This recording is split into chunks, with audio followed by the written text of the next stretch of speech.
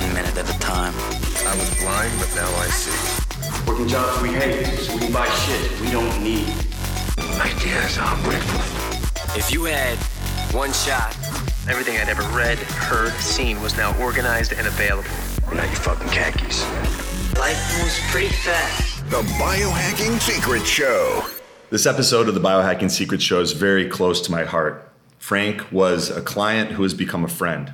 We met through his sister Nikki when Frank was at his rock bottom. A surgery gone bad, combined with Lyme disease, co-infections, and chronic illness, had resulted in Frank moving back in with his parents, shutting down his business in a fight for his life. The night before we spoke, Frank found himself stuck in his parents' bathroom in a wheelchair because the sensation of the wheels hitting the grout between the tiles of the bathroom floor sent a shockwave of unbearable pain through his entire body. Less than a year later, he was running on the beach in Mexico. In this episode, Frank joins me in Telchac, Mexico, in the Yucatan Peninsula to discuss his journey back to life with the biohacks and breakthroughs that made it all possible. For more information about the ultimate biohacking experience that Frank and I talk about, this was an event that he attended 4 months into our program together. It's a transformational, experiential biohacking event that creates space for breakthroughs and to help optimize cognitive performance and alignment in body and mind, greater balance. And so we're not just being successful, but we're finding fulfillment and happiness and joy and love in every step along the way. You can learn more about that at theultimatebiohackingexperience.com. And if you want to learn more about our coaching program, you can go to biohackingsecrets.com/coaching. Also, you can stay up to date with Frank's projects and check out his beautiful, artisanally crafted singing bowls at www.theohmstore.co. That's TheOhmstore.co. Now enjoy this episode. What's up, bro? How you doing, man? I'm doing great. Good to see you. Good to be here with you. Yeah, great to be here with you as well. Things are beautiful. Living the wild Mexican beach life. We are. We're in Telchac in the Yucatan right now, and you live in Merida. I live in Chichulub. Yeah, so Merida, which I say things now with the Spanish pronunciation because I've been here long enough where I've been hearing it enough. Yeah. So Merida is the biggest city in the state of the Yucatan. If you drive about 50 minutes north of there, you hit the port of Progreso. And then if you start driving east along the coast, you hit Chichulub about 15 minutes down the line. And then 15 minutes later, you hit Telchac. And that's where we are right now. Which is where we are right now. And I don't know if you guys can see, we've got an incredible view behind us with this pool that I haven't really been in aside from washing the sand off my feet. And then a little bit further, you've got the ocean that I got a great workout in earlier, and you're in there just about every day. Heck yeah, man. Yeah. Every single day. Nice. And yeah, no pools, chlorine. Yeah. It's the ocean's a better pool. Yeah. It's a much better pool. Well, let's dive in, man. We'll give everyone a little bit of background, and then you've got some amazing unconventional biohacks for overcoming chronic illness and Lyme disease and all of that sort of thing. You and I spoke about 3 years ago for the first time. Yep. And your sister Nikki and I had done some work together. And then I think part of what initiated us getting on the phone was there was like an incident. Maybe you can kind of tell your recollection of it the night before we spoke. And then what kind of started at least this iteration of your journey. Definitely. So it was I remember this pretty vividly. It was January 2017 when you and I first spoke on the phone.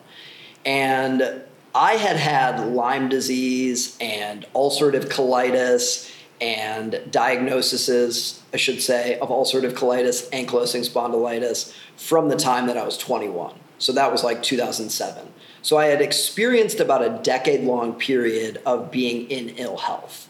And after I had ulcerative colitis for 18 months, I failed all of the traditional medical protocols really quickly, high doses of prednisone, the immunosuppressant protocols that you put you on. I was on biologics and failed them all, which culminated in me having my entire colon removed in 2008.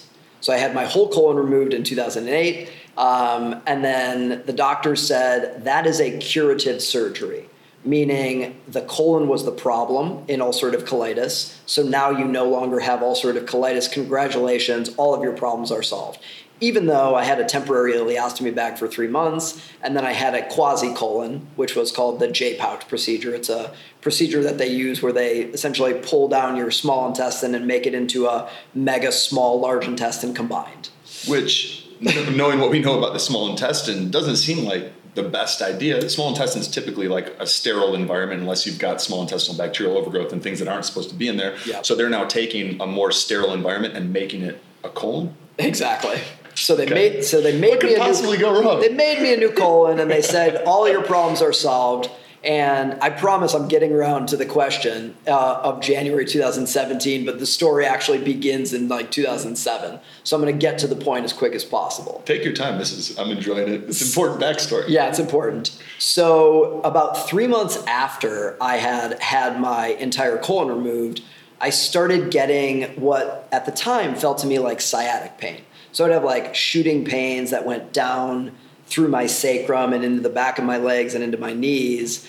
And I remember the first thing that I did was I called my surgeon and my surgeon's office, and I said, it seems really weird to me that after I had this problem with my colon and then you guys took it out, I'm now having these pains that are going on. Like, could there be any connection? They said, no, absolutely not. You had a colon problem.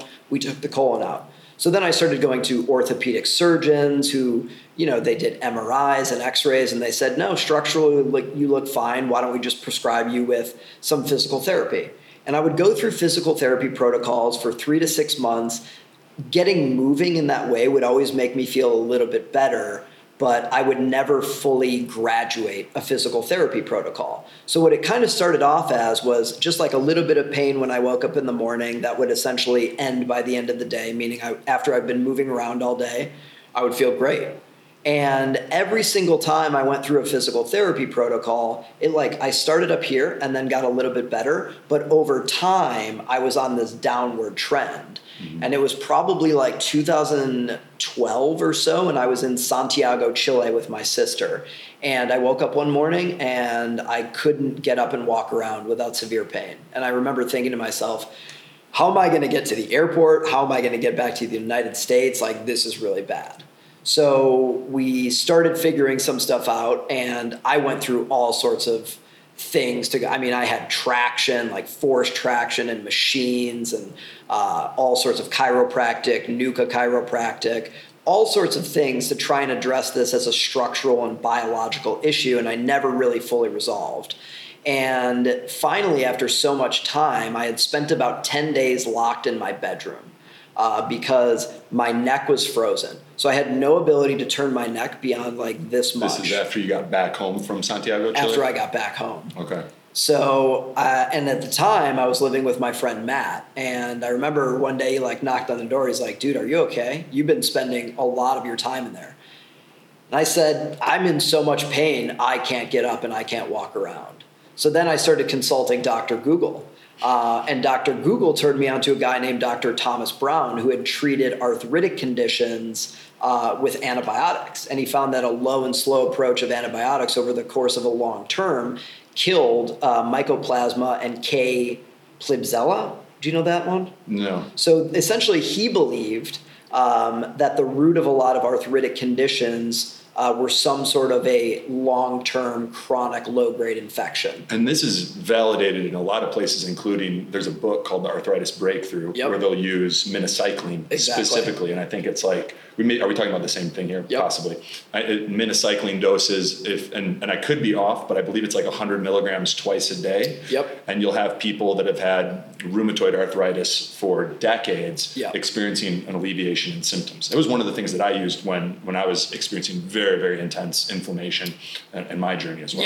Yeah. So I started going down that route, and then after I went down that route for a while and I wasn't fully resolving. So you were taking the minocycline? I was taking it. Okay. Yeah. So I had a doc out of Iowa actually who was practicing the methodologies of Dr. Thomas Brown. Okay. And now that I'm thinking about it, I'm like, someone fact check Dr. Thomas Brown is the correct name. The Arthritis Breakthrough for sure is the name of the book, and we'll confirm the doctor. Confirm the doctor. Minocycline dosages possibly off, but I think they're correct. Exactly. So after I started consulting Dr. Google again, I was thinking, man, a lot of what I have sounds like chronic Lyme disease that people are talking about. Mm-hmm. So I found myself a chronic Lyme doc, and we went through an 18-month protocol of high-dose antibiotics and antivirals and antimalarials over 18 months. And my Lyme and all of the pain that I was experiencing fully resolved. And in January of 2015, I moved to Argentina for 3 months with my sister. And that's where we started our e-commerce business, the Ohm Store, like while I was having this upswing.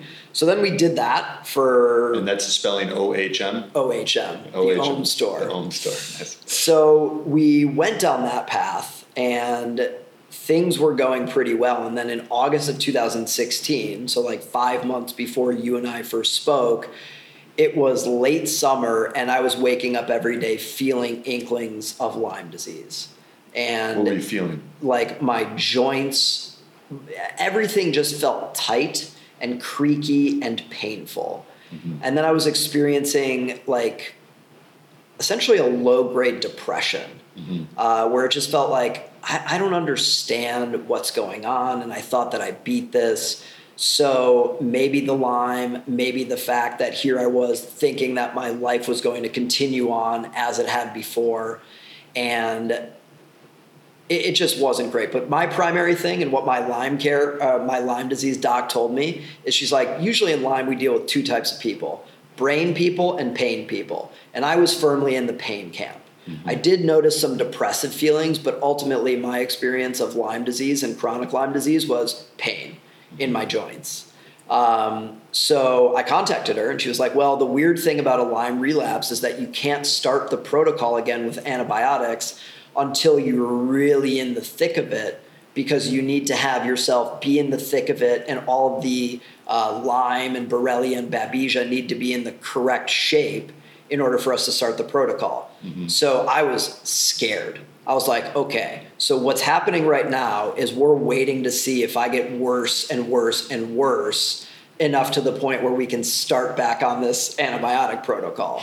And things got worse and worse and worse and worse. So it was probably like September or so, or October, that I was worse enough again to re-begin the protocol. And then the month of December of 2016 was really like a negative turning point for me, because the only time that I came downstairs, I should backtrack a bit. In August of 2016, I had to call my dad and say, you have to come get me from my apartment because I can't walk down the stairs. So I was living in my childhood bedroom, and my parents were my caretakers because I couldn't walk downstairs. I couldn't get to the bathroom without a walker. I couldn't really move. And my experience of life at that point was physical pain 24/7. So December, the thing that I really remember about that particular month was that I only went downstairs one time, and that was on Christmas Day. So family came over for Christmas Day, and my dad and I decided you're gonna get through the pain of walking down the stairs so you can spend the day downstairs with your family. And then by January, I weighed 97 pounds, and I essentially hadn't left the bedroom or gone downstairs again. And I had been on the Lyme protocol. I had been doing all sorts of non-traditional work. And what I really could tell at that point, with my sister and my family bringing you to me because my sister had worked with you, what I really felt from them at the point was like, you're in such a bad position that we really need to try something different. Because the way that you're going right now, it doesn't seem like you're going to make it out the other end of this. Like, you're 97 pounds. I'm 5'4", for people who can't tell based on Anthony and I's massive height difference in this. But I'm 5'4", and I tend to carry a lot of muscle mass. So my general weight was around 140 pounds. So I was like 43 pounds down, and just like my arms were toothpicks. I couldn't walk without a walker. I remember we had to get one of those medical chairs because I couldn't even lift my leg enough to get into a bed anymore. So it was like I was first bedridden, but then after that I was chair-bound because I had too much pain to even crawl into a bed. So you and I spoke in January of 2017, and that was really the state of affairs at that point, which was no quality of life and I remember thinking to myself, like, I don't even remember what it's like to experience hope or something positive in life. And I remember feeling like I am a drain on the resources of all of the people closest to me. And I remember feeling like I can't let any of my friends and my family see me like this, because they would be appalled first, and then they would also now begin to view me as a weak person who needed help. Yeah. Which the funny thing was, I totally did need help, and I totally needed to see them and needed their love and support, but I couldn't see that at the time. Right. Yeah, I've experienced that in my journey too, and I want to come back to the night before we got on the phone, but I identify with a lot of that, because like when we're not feeling like fuck the fully realized version of ourselves, when we're not even feeling like normal, when you show up and like you see the look in your friend's eyes where they're like, where's the guy that I've always known and loved, and if you're, especially if there's depression there, and your mood is off, and you just like, it's easier sometimes to isolate yourself. That doesn't mean that that's what we need. No. And we rarely get better in isolation, just consulting Dr. Google and kind of staying in that loop. We need to get help, not, in some form, but a lot of that help also comes from community and connection and love and human touch and empathy. And when people see that you need help, a lot of times they're willing to step up and offer it in some shape or form. So if any of you guys that are listening are struggling or at that point in your journey, I encourage you not to isolate yourself completely, because it keeps you stuck. And let's come back to, so when Nikki and I spoke, she had said that that night you'd gone to the bathroom and the pain was so bad you called for help. And your dad came in, I think, and please correct me if I'm screwing up the story, but he got you into a wheelchair or a chair of some sort, and he started pushing you out, but like the wheels of the chair hitting the tile were sending so much pain through your body that you said, just leave me in here, I'm spending the night in the bathroom.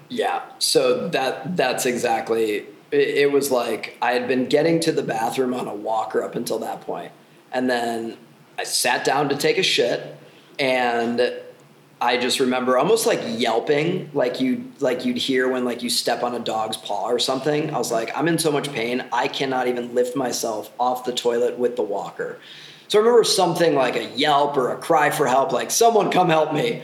And we were like game planning while I was sitting on the toilet. We were like, what are we going to do to get you off the toilet? Right. It was like my some sort of messed up game of Twister. Exactly. Like my dad was in the bathroom and my mom was like peeking through the doorway, and we were like, all right, what can we do here? Can we just like carry you? And I was like, no, it will hurt too much. And my dad was like, well, we've got a wheelchair somewhere. Like, why don't we get the wheelchair? Just, you're going to have to like gut through us, like getting you into the wheelchair, and then we'll lift you out of here, or wheel you out of here.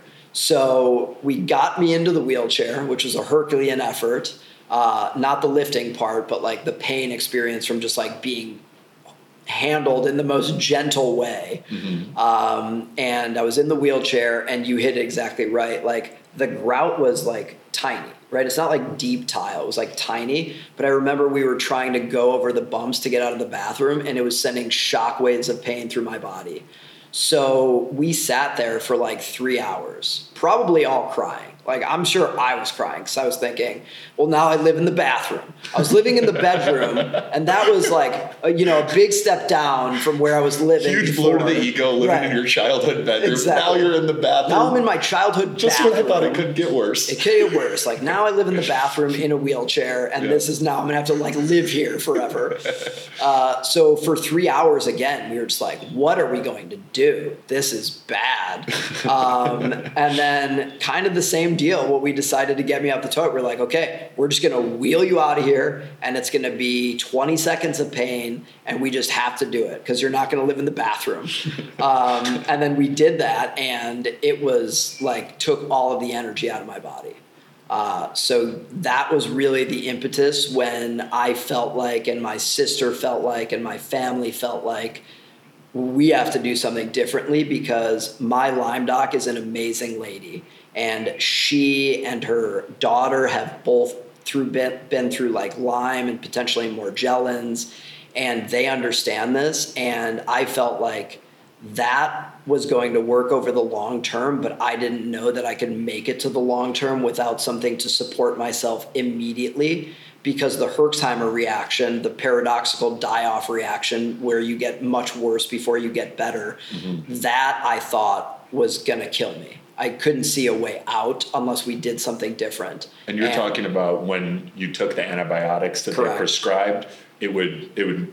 So a lot of times, for those of you guys that aren't familiar, like a Herxheimer reaction or a detox reaction will happen where you're killing off a pathogen. Yep.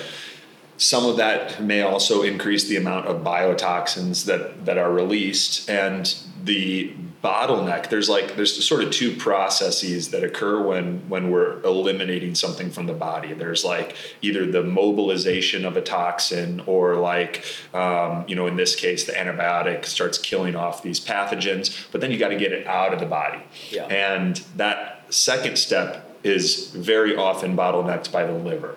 Right. Yep. So we have either co-infections that are viral in nature, things that are affecting liver health, maybe certain genetic predispositions to lower glutathione and antioxidant status. And if you mobilize a whole bunch of these toxins or create them through this by taking antibiotics, but then there's that bottleneck, that traffic jam at the liver, all that stuff just circulates, causes more pain, brain fog, depression, some of those other symptoms. So just wanted to get everyone caught up on that. No, that's great. Okay. Sorry, please continue. No, so I mean, that's where we were. And I think that I didn't know what to do. I was just like helpless, and had been through a period with my doc before. And I'm not being coy by not mentioning my doc's name. This is like chronic Lyme disease is not a recognized medical condition. So the amazing and wonderful people who choose to treat this are putting their medical practices at stake. So I respect this person's confidentiality with my life, because this is the situation that we're in. So I'm not being coy. It's legitimate why I'm not mentioning their name.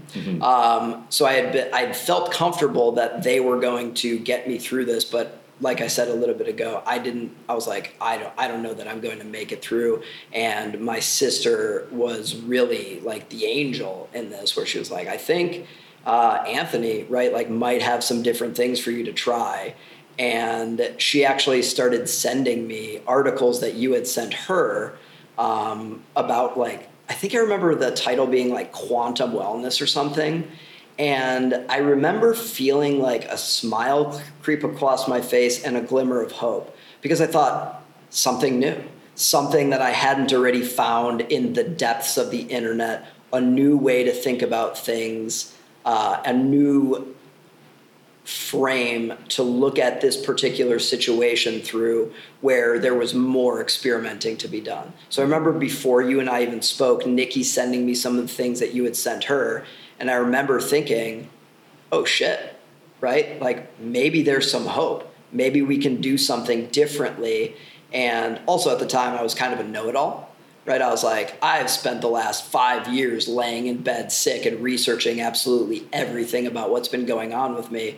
And there's nothing that I haven't already found, right? Like staying up all night, trying to figure out ways that I could heal myself or get well, or practitioners that could help me with this. So I felt like I knew it all. And then I saw this stuff and I was like, oh, this is really interesting. There's a new path to take.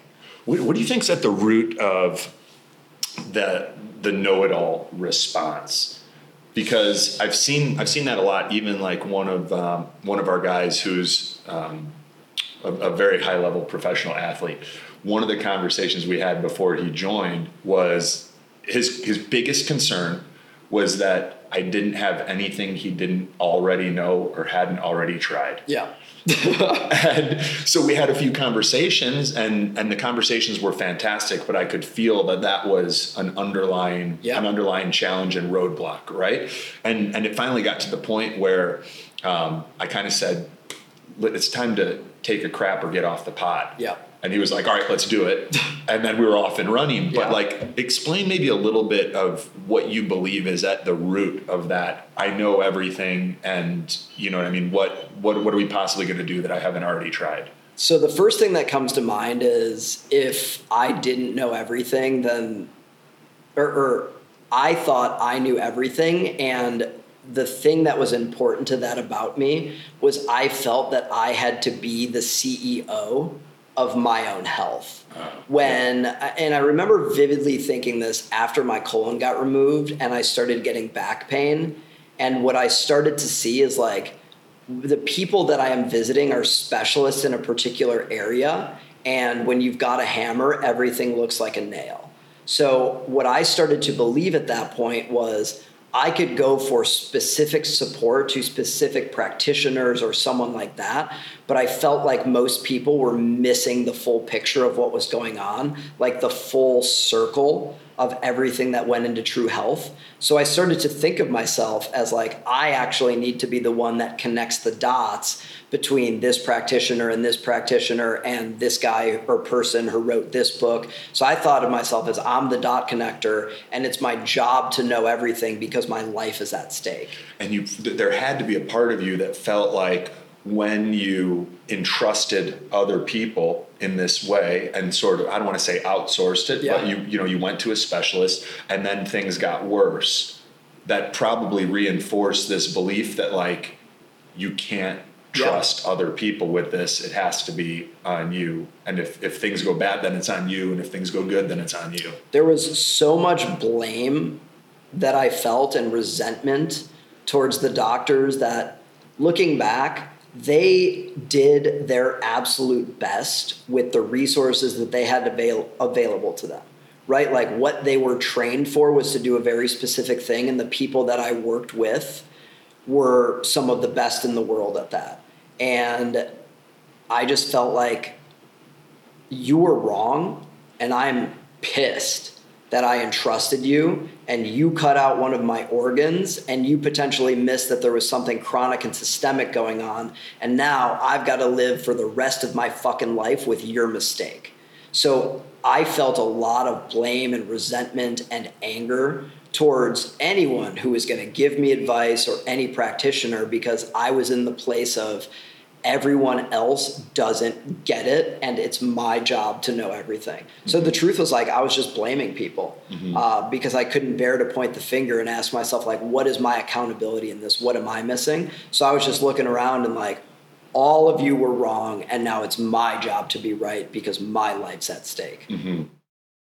Imagine yourself for a second living in your power, operating at your full potential day in and day out. Mentally sharp and clear-headed with no energy dips throughout the day, feeling strong and resilient in your body, able to do all of the activities that bring you joy without pain or injury. You're fueled by a level of motivation and commitment to multiply your income and impact alongside the energy to execute on the daily habits that will get you there. All of this and more can be yours. Your health and your energy is the greatest force multiplier in your life. It's what determines the success of your business, your relationships, your spiritual connection. They're all a direct reflection of your health and alignment. On April 16th, 2020, a brotherhood of elite men will gather to learn and apply cutting-edge strategies to unlock elite cognitive performance, restore balance in body and mind, and connect with a tribe of powerful, like-minded men on this same path. The question I have for you is, will you be one of them? Learn more and apply at ultimatebiohackingexperience.com. That's ultimatebiohackingexperience.com. Spots are limited. You and I ended up getting on the phone and having a conversation. Do you recall any bit about that? I remember, so the thing that I actually remember is not the first conversation, but I remember when you told me to go outside, if I could hobble out there and get some morning sunshine, and also to start doing a biohacker bath and an ice bath in the morning. So typical Frank style, what I've learned is I combine them, right? Yeah. So I was like, oh, biohacker baths and ice baths and standing outside in the morning. That's all really interesting stuff. So I don't remember the particulars of the conversation, but what I remember is the actions that you set me down over we worked together for quite a while, but over the first 30 days, I remember my first ice bath. I remember my first biohacker bath. I still have pictures of the first ice bath because I had to put on a bathing suit and be lowered in there by my parents, and we did like 30 seconds. And I remember like coming out of that and feeling invigorated. Yeah. And I remember hobbling out to the front lawn at my parents' house and standing outside looking like an obvious kook in like January of 2017, right? So this is the suburbs of Chicago, so it's not like a bright, sunny, beautiful day. So I remember some of the actions that you had me take. And at the time, I feel that maybe in my life I had prided myself on thinking outside of the box. And what I remember feeling is proud. Like, I'm doing these things like an ice bath and a biohacker bath and standing outside barefoot. And I felt this is stuff that I hadn't tried before. So when I was willing to accept a new experiment, which I vividly remember you positioning everything that we were going to do as an experiment, because I was so deep into an experience of ill health that we had to view everything as an experiment. And I remember feeling pretty excited about it. I was like, okay, now I felt like I had already summited all of the mountains, and they were just like false summits. So now I felt like I had a mission, and I had a protocol of like, this is the mission and this is the mission plan, and we're going to execute on the mission for 30 days. So hope is ultimately like the most important thing. Like, when you've got a game plan and you're willing to step outside of your comfort zone and do something new, for me, who felt a little bit hopeless at the time, I started to feel really, really excited. Yeah, that was what I remembered about our first conversation was, your sister kind of gave me the quick rundown of some of the things that you had been going through. Yeah. And she's like, do you think you could help him? And I said, honestly, I'm not sure, but I'd like to talk to him, because I wanted to see if you still had that like warrior spirit, right? Where if we were to build a game plan out,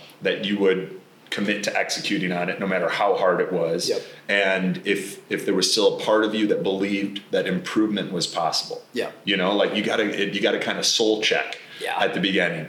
And I remember when you and I talked, you were like, let's go. Yep. And I was like, all right, this guy's got that warrior spirit. And then we were off and running. Yep. And then, we started putting together the game plan, a few of those components you've mentioned, which a lot of people would probably run from, especially without that first conversation. So like whether this is motivating yourself or motivating other people that you're helping, it's critical to first make sure that level of commitment's there, and like that someone believes that a better life is possible for themselves. And because that's what's going to fuel a lot of these challenging executions that we need to implement on a daily basis in order to bridge a gap from maybe chronic disease, or really just like anytime you want to improve your health. It's sometimes hard things that you haven't tried that have been proven to work. And after we had that conversation, then, ice baths, and I was just looking back on my phone and some pictures, and there was a picture of you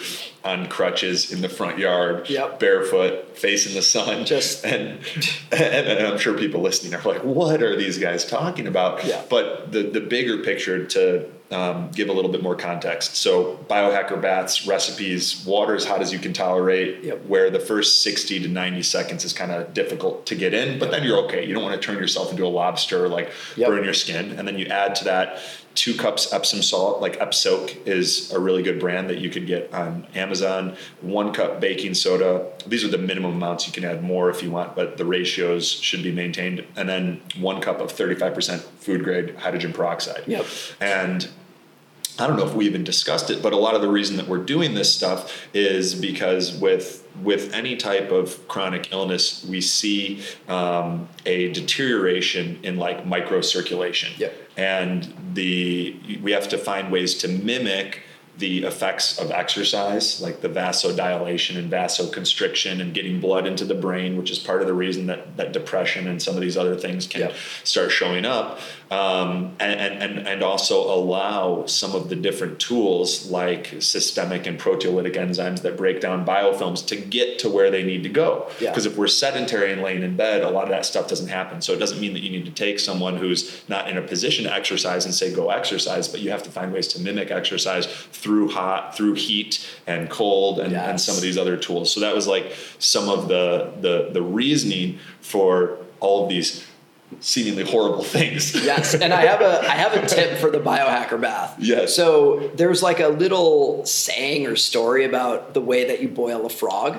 Yeah. You don't, right, like you boil the frog slowly because as the water increases in heat, it doesn't know that it's being boiled. So with the biohacker bath and getting it to be as hot as you can tolerate, boil yourself like the frog, meaning rather than the traditional way of running a bath, which is you close the drain and then turn the water on, kind of feel how hot it is, let the bathtub fill out and then get in, you get into the bathtub, close the drain, and then increase the heat of the water as you're sitting in there. So that's just a little tip for taking hotter baths is get in the bathtub while the water is filling up because you'll be able to tolerate a hotter bath. I love it. Pro tip from Frank. Pro bath tip. Yeah.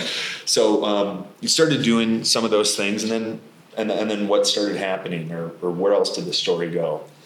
Energy, man. I mean, one of the first things that I started feeling was I started experiencing glimpses, right? So like when we think about something like taking an ethnogenic compound, for example, what I would compare this to is like when you take an ethnogenic compound. These are $10 words. What's an ethnogenic compound? Yeah, like a hallucinogenic compound. Okay. Or when you take drugs, right? So like we're talking about like a microdose here, LSD or psilocybin. Yeah, so something like this, LSD, psilocybin, anything, even something more powerful like ayahuasca or bufo or synthetic DMT. Mm-hmm. The way that I read these things, or even marijuana, like light versions of this stuff, the purpose of having these experiences isn't to have such an experience that now you want to be having that experience all the time. It's almost like a signal to your system of this is the sort of experience that is possible inside of my vessel. So the important thing is to know that a different sort of experience is available to you and it blows your mind wide open. And you might have, I might have personally had like one experience with a compound like this and then felt like I don't need to go do that ever again, or maybe for not like 10 years. Because the important thing that I saw was I got that glimpse, I got that taste of like, well, every day I wake up and I'm in the doldrums, like doing the things that I always do and like grinding out incremental effort. Then all of a sudden you're gifted with this flash of a totally different sort of experience of life than you've ever had. And you now know that something different is possible. And you can take that knowing that something else is possible into your daily life and just feel hope and feel curiosity and feel wonder, like a wonderment of, do I need something outside of myself to access a different state or a different thought pattern? So the reason that I brought this up was because I didn't get better overnight and just like we started working together and I started doing all of these things and then I was the Superman again.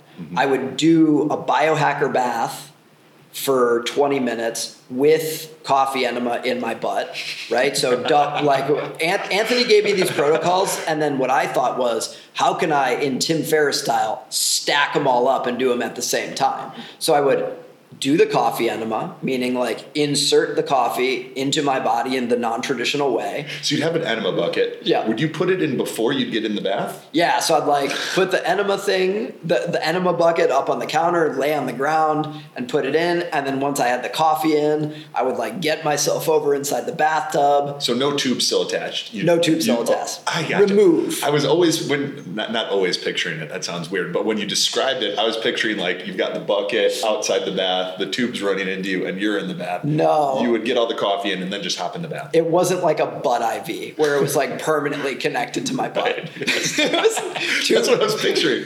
I was like, power to him. I've still never tried it, but it's brilliant for the those that want to have no extra time. That's funny.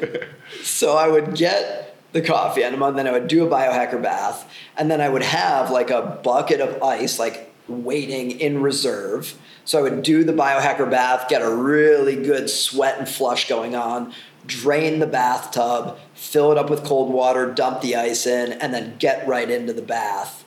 And what I would start to experience was glimpses where maybe after this, coffee enema, biohacker bath, and ice bath, for perhaps like 10 minutes after that, again, this is hilarious because I was like 30 or 31 years old at the time, but I would yell, "Hey mom, come look at this." And then I would put the crutches against the wall and I would take 10 steps like an infant, where I wasn't like ambulating appropriately. I was like swinging my hips like a cowboy who just went for a long ride. Yeah. But I remember, "Mom, come look, get the phone out." And then I would take 10 steps, and then she would bring me my crutches. So I started getting glimpses of this where I could start to see not the rest of the day, but maybe for 10 minutes, I could support my own body weight in a less than normally intensely, powerfully painful way. And those glimpses of 5 minutes of a different sort of way my body felt, or 10 minutes of a different sort of way my body felt. And that hope and those glimpses were my fuel. And it made me hungrier to experiment with other things outside of that box. And it made me hungrier to question myself of, well, I kind of thought that I had thought outside of the box up until this point in my life.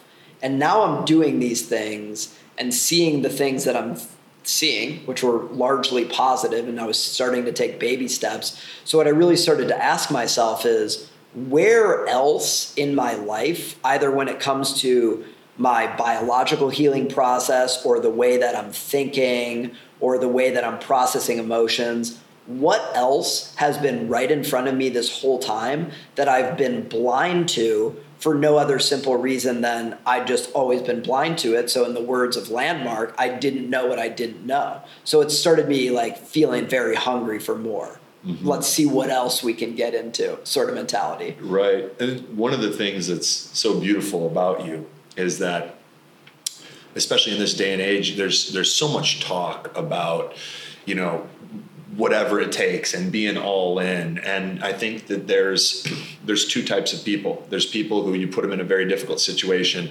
and you offer them a pathway to improvement. And they might hear this. You got to do a hot biohacker bath with a coffee enema followed by an ice bath, and they'll be like, I'm going to look for something else. Yeah. Right? But your mentality and that having that warrior spirit was, you're like, all right, I'm going to do it and I'm going to try it and I'll judge later. I'm going to implement it for 30 days. Yep. And then I'll be able to assess. So you came with that, not just an open-mindedness, but a willingness to go through a gauntlet, doing 3 things that any one might scare someone away. And like, you had to do all everyone. Yeah, just scare everyone away. A lot of people. So it is huge that, like, was that something that you cultivated? Was it something that came about because of where your life was at that point in time? Like, how did you cultivate this, whatever it takes, I'm all in mindset, and at least suspend disbelief long enough to give yourself a chance to accurately assess this stuff? So a little bit of this was formed by like my goals in life outside of health stuff. So in my pre-Ohm Store days, I wanted to be the best, most ethical negotiator and salesperson and manager or trainer.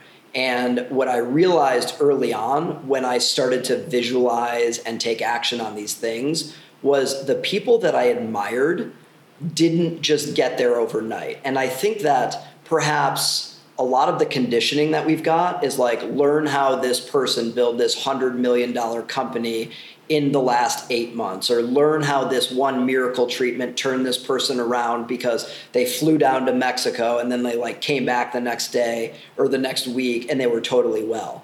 So what I feel is that this is going to be sounding a little bit out there. So visualization and manifestation and holding what you want in your mind absolutely works. However, the universe does not understand the time frame that you desire.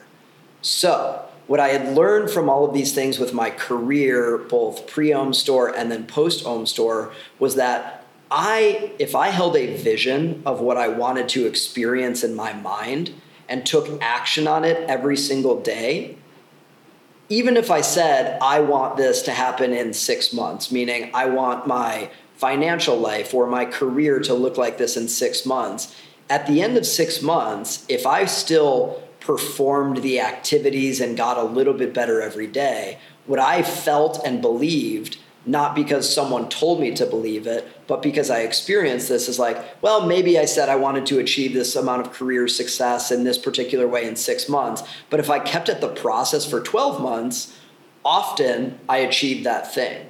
So what I took from my life of business and jobs and careers was that, pretty simply, you can have anything that you want.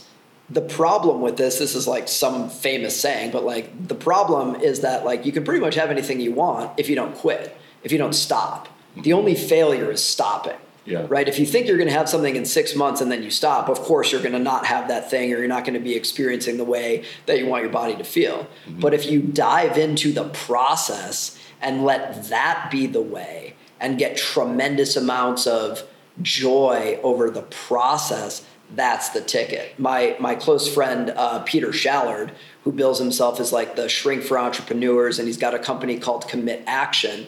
He actually did this brilliant talk about it. I saw it in like 2015, and it still rings true to this day, where he said the interesting thing, and he's talking about entrepreneurs because that's his gig. The interesting thing for people in business is that they start off with a goal in mind of wanting to achieve a particular milestone that feels scary for them.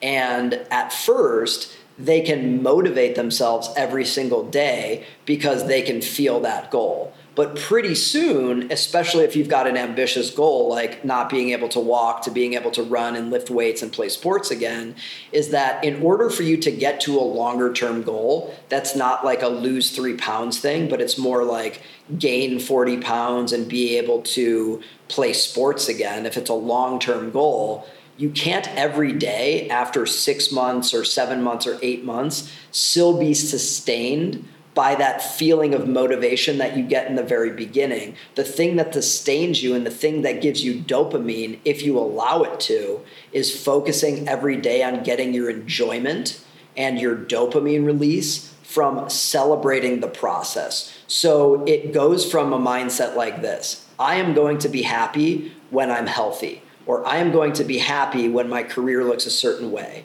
And you change that to, every single morning, I'm going to wake up and write down my plan and say, these are the things I'm going to do. I'm going to send 10 emails, or I'm going to take a biohacker bath and an ice bath and go outside.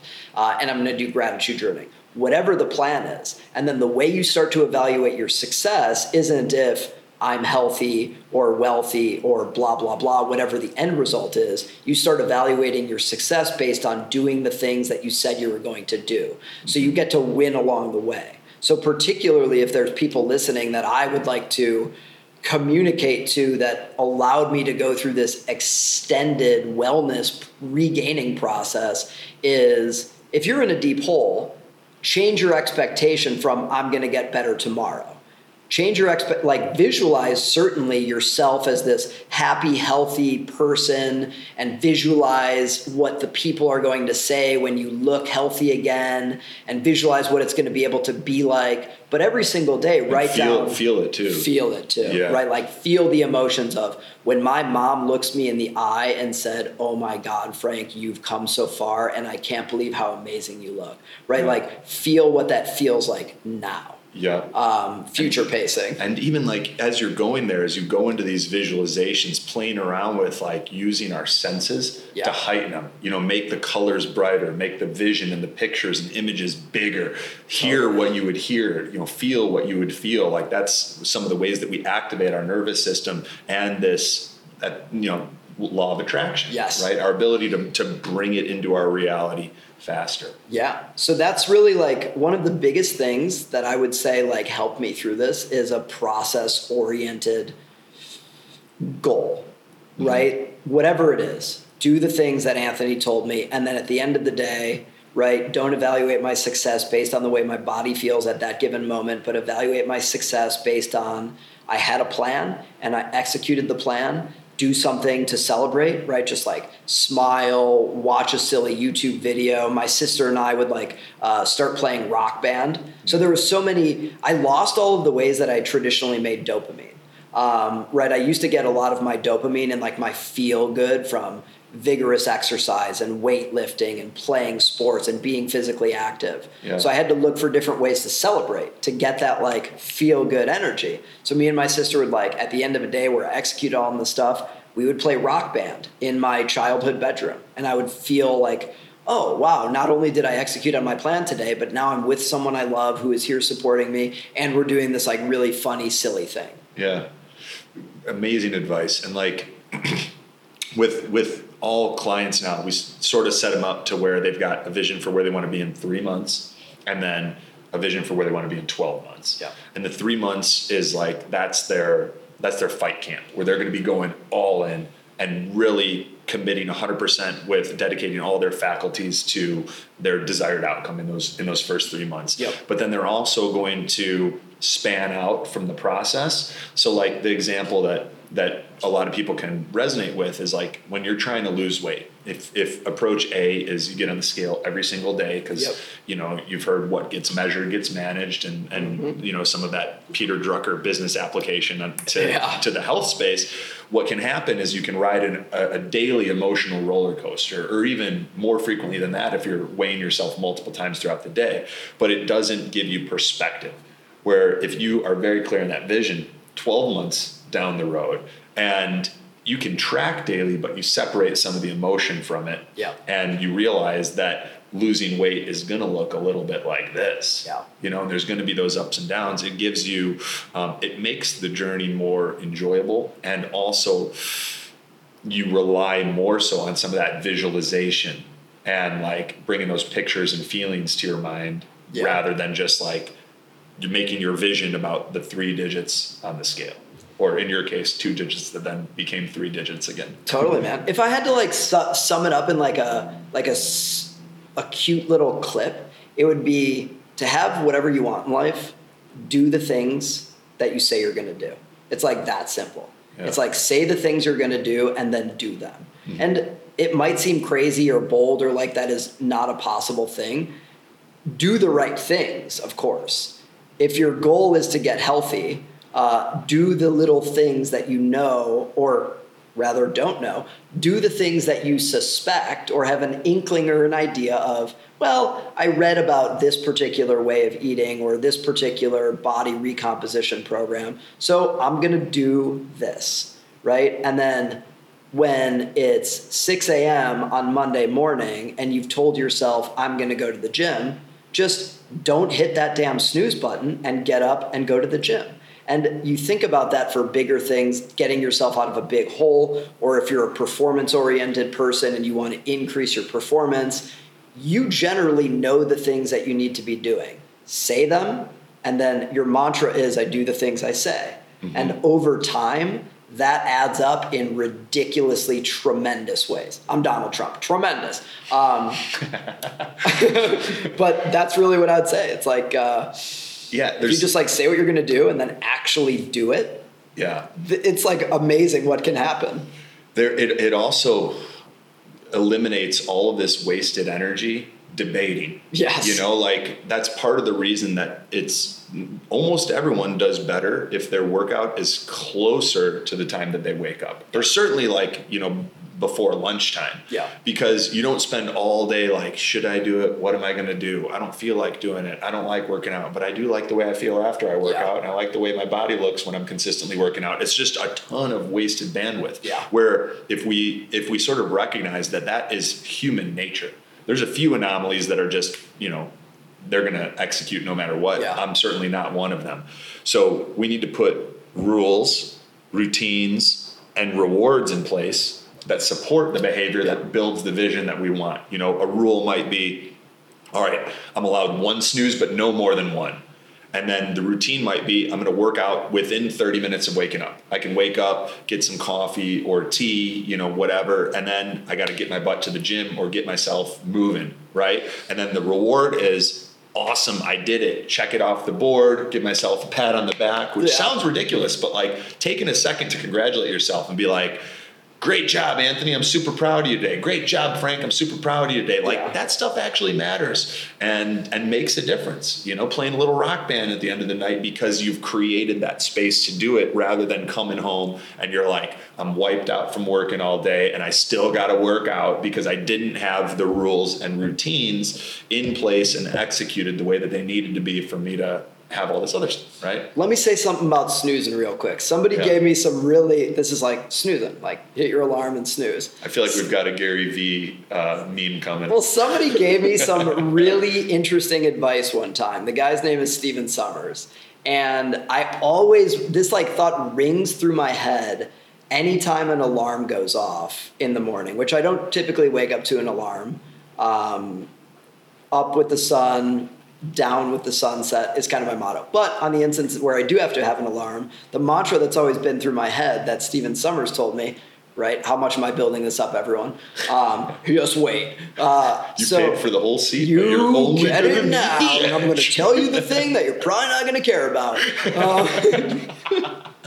So he said to me, okay, so you've got these ambitious goals in life. You want your body to look a certain way, feel a certain way. You want your family to be a certain way, your career to be a certain way. And then you decide what time you're going to wake up, and you can't even wake up and get out of bed at the time that you said you were going to. What are you training yourself to think of yourself? Where you're like, I want to do this ambitious thing with my health, but then when I have to open my eyes and swing my feet out of bed at the time I decided I was going to, can't even do it, right? Like, what does that say about your ability to be executing on the things that are truly important and challenging in your life? So that's my tirade about snoozing. For sure. There's a lot of truth there. And like, we've worked with people and talked with a lot of people that are at different places on their journey. And it is certainly much, much harder for some people to wake up. Yep. And there's a lot of factors there.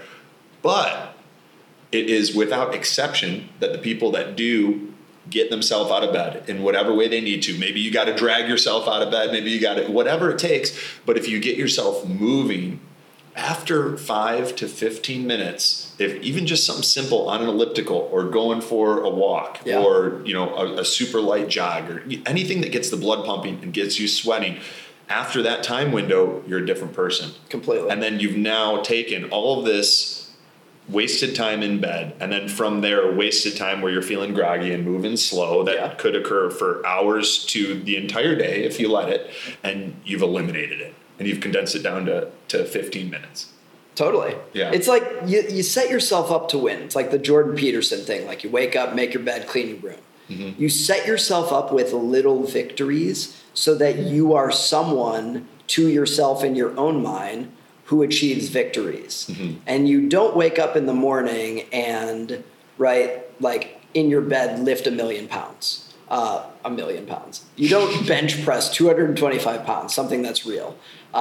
Just like you don't do that, like immediately when you wake up, you build yourself in your own mind as the sort of person who's winning. And you can win by waking up when you say you're going to wake up. And then you say, I'm going to meditate for 5 minutes. And then you meditate for 5 minutes. And then you say, I really want to go outside and get some sunshine to my eyes first thing in the morning. And then you go outside. And then maybe you do a breathing practice, and then you enjoy a cup of coffee. It's like those things are really easy wins. And they're pretty enjoyable, right? Like there's nothing in there that I described that is not enjoyable. Notice I said a 5-minute meditation, not like an hour-long Vipassana style meditation or something like that. You set yourself up as someone in your mind, and after those 20 minutes or 2 hours, you think to yourself, had a game plan, already executed on like 15% of the game plan for the day effortlessly and enjoyably, and now on to the bigger and better things. And you're already like paving in your brain someone who is winning because you're doing the things that you set out to do. And start with small things. That way it's easier. Yeah. Great advice. We'll talk a little bit about Vipassana and some of the things that you've also dove into along the way. Let's talk about a couple months later, right? I remember inviting you to come to what was at the time called Biohacking Week. Yep. It's now the Ultimate Biohacking Experience. You were still on crutches at the time. On crutches, yep. And if my memory serves me, you hadn't driven a car in a while. Hadn't driven a car. Right. Yep. So this was like, I was in the suburbs of Chicago. Biohacking Week at the time was in Chicago. And the first thing that goes through my head is, I can't get 30 miles away from where my current body is located. I haven't driven a car in like maybe since October of last year. So that was like, the first thing that I thought was a problem was like, sure, forget about going there. I can't even get there. Mm-hmm. And then you and I had a conversation around it, and you had some reservations because of the crutches. Yeah. And I remember just saying, just come. Yeah. And like do what you can. It's gonna be better than the alternative. Yeah. And then I remember I was like downstairs outside my building, and you were running a little bit late, and we were getting ready to all like jump on the shuttle, and you kind of came pulling up. Yep. We parked your car, and then you jumped on, and kind of tell us a little bit about what you remember from your experience. Man. So I remember you like telling me what it was. Like, we're going to be doing all of these active things. There's going to be a bunch of guys there that you're really going to like. I was thinking to myself, why is this guy even asking me to come to this event that is a multi-day event that's centered around doing active things? He knows better than anyone that I like got stuck on a toilet 3 months ago. So what am I going to do showing up with like 10 to 20 able-bodied men? What am I going to do? So I first thought like, not good enough, unworthy, unlovable, can't be seen by my peers who I remember that week, and there was some like really like performance-oriented, fit people. Was that where did we have Huberman in from Stanford at that one? Yeah. Yeah, so we had Dr. Andrew Huberman, like the Stanford professor of neurobiology there, who for those of you that don't know, he's not a professor type. The guy's like jacked with tattoos. Correct. And he boxes. Yes. So Frank's rolling up to this type of crew. So I'm like, okay, all of these people are going to be showing me everything that I used to be. And I'm going to be standing there with my mouth hanging open, unable to perform any of the activities that they're going to perform. The other thing that really went through my mind is like, I don't think that I deserve to be in a room with these sorts of people. I had felt like after being unwell for so long, I was like, man, I feel terrible. I look terrible. I don't want to face people who are up to really cool things in the world with like they're performance oriented. What I said in my mind is they're performance oriented, and I'm just trying to be able to like get up and go to the bathroom. Right. So I had all sorts of reservations about that, and you kind of just were really being like a strong advocate on my behalf, where you said, come, don't do anything that you don't feel like you want to do, or don't feel like you have to do everything that we're doing. Just come. And I don't even remember how I made the decision, but I made the decision to come. This episode of the Biohacking Secrets Show is brought to you by Veritas Farms and their full line of CBD products, CBD standing for cannabidiol. Now, we are real excited about this partnership because Veritas means truth in Latin, and we are big believers in bringing you guys the truth, not just through this podcast, but by making sure that any products that we share or that we bring on as sponsors are products that we personally use, believe in, and endorse ourselves. And that is the case with Veritas Farms and their full line of CBD products. The reason that they're so great, they are full spectrum hemp products, meaning that they have all of the beneficial phytonutrients that you get in a quality CBD product. 99% of the CBD products on the market are CBD isolate, and they're just being resold, meaning they're coming from a few small manufacturers. They've only got one tiny part of all of the important phytonutrients that you need to get the benefits you want from a CBD product, and they're just a bunch of different companies reselling them. Veritas Farms is vertically integrated, meaning they own the farm. They ensure that there are no pesticides being added. It's organic, and then they control the entire process from harvesting to extraction until that product ends up at your door. That's what I love it. It's kind of like farm to table, but for CBD. And the benefits that I've noticed, my sleep is better. I feel like I get a deeper, more restful night's sleep. I'm less stressed. I never have periods of anxiety. I feel calm and focused throughout the day. And it even decreases inflammation when I have flights or other things where inflammation is an inevitable part of life. You take a little extra CBD and it can be very helpful for stress, anxiety, sleep, and that inflammation. So if you guys want to check it out, we've arranged a 15% discount for you guys. To get that, you can go to theveritasfarms.com/biohacks. I'll spell it out. THEVERITASFARMS.com/BIOHACKS to save 15%. Check out the Veritas Farms CBD. You guys are going to absolutely love it.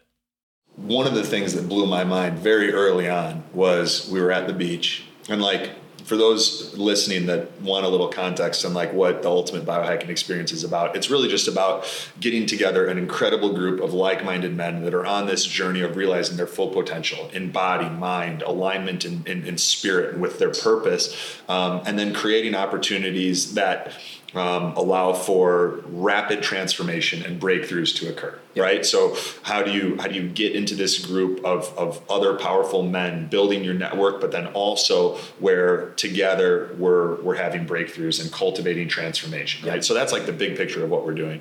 And one of the little moments is we're all at the beach. We're at North Avenue Beach, in right downtown Chicago by like the Magnificent Mile, and we were doing a plank challenge. Oh my God. I forgot about this. Now I remember. Holy shit. Yes. Great. Yes. So we're doing this plank challenge, and like you had thrown down your crutches and you were in it, right? And guys started to drop.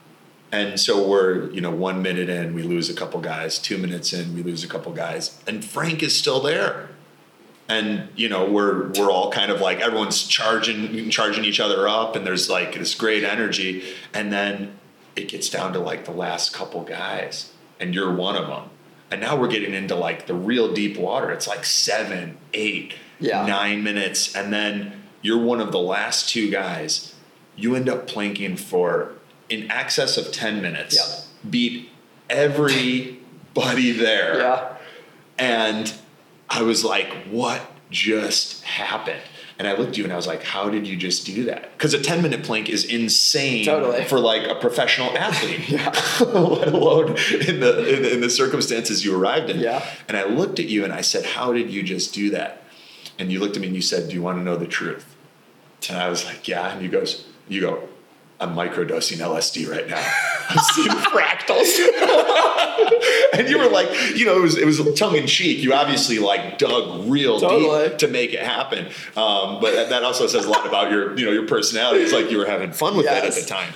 And that just blew everything wide open. Yeah. Right. And that, like, what were you feeling in that moment? Oh my God, like, dude, I'm so glad you reminded me of this, because now it's all like rushing back to me. So I think the biggest thing when I was in a position of needing help to do everything, and then I was instantly surrounded by all of these people that I were like, these people are just healthier and more physically powerful, and they've just got stuff going on.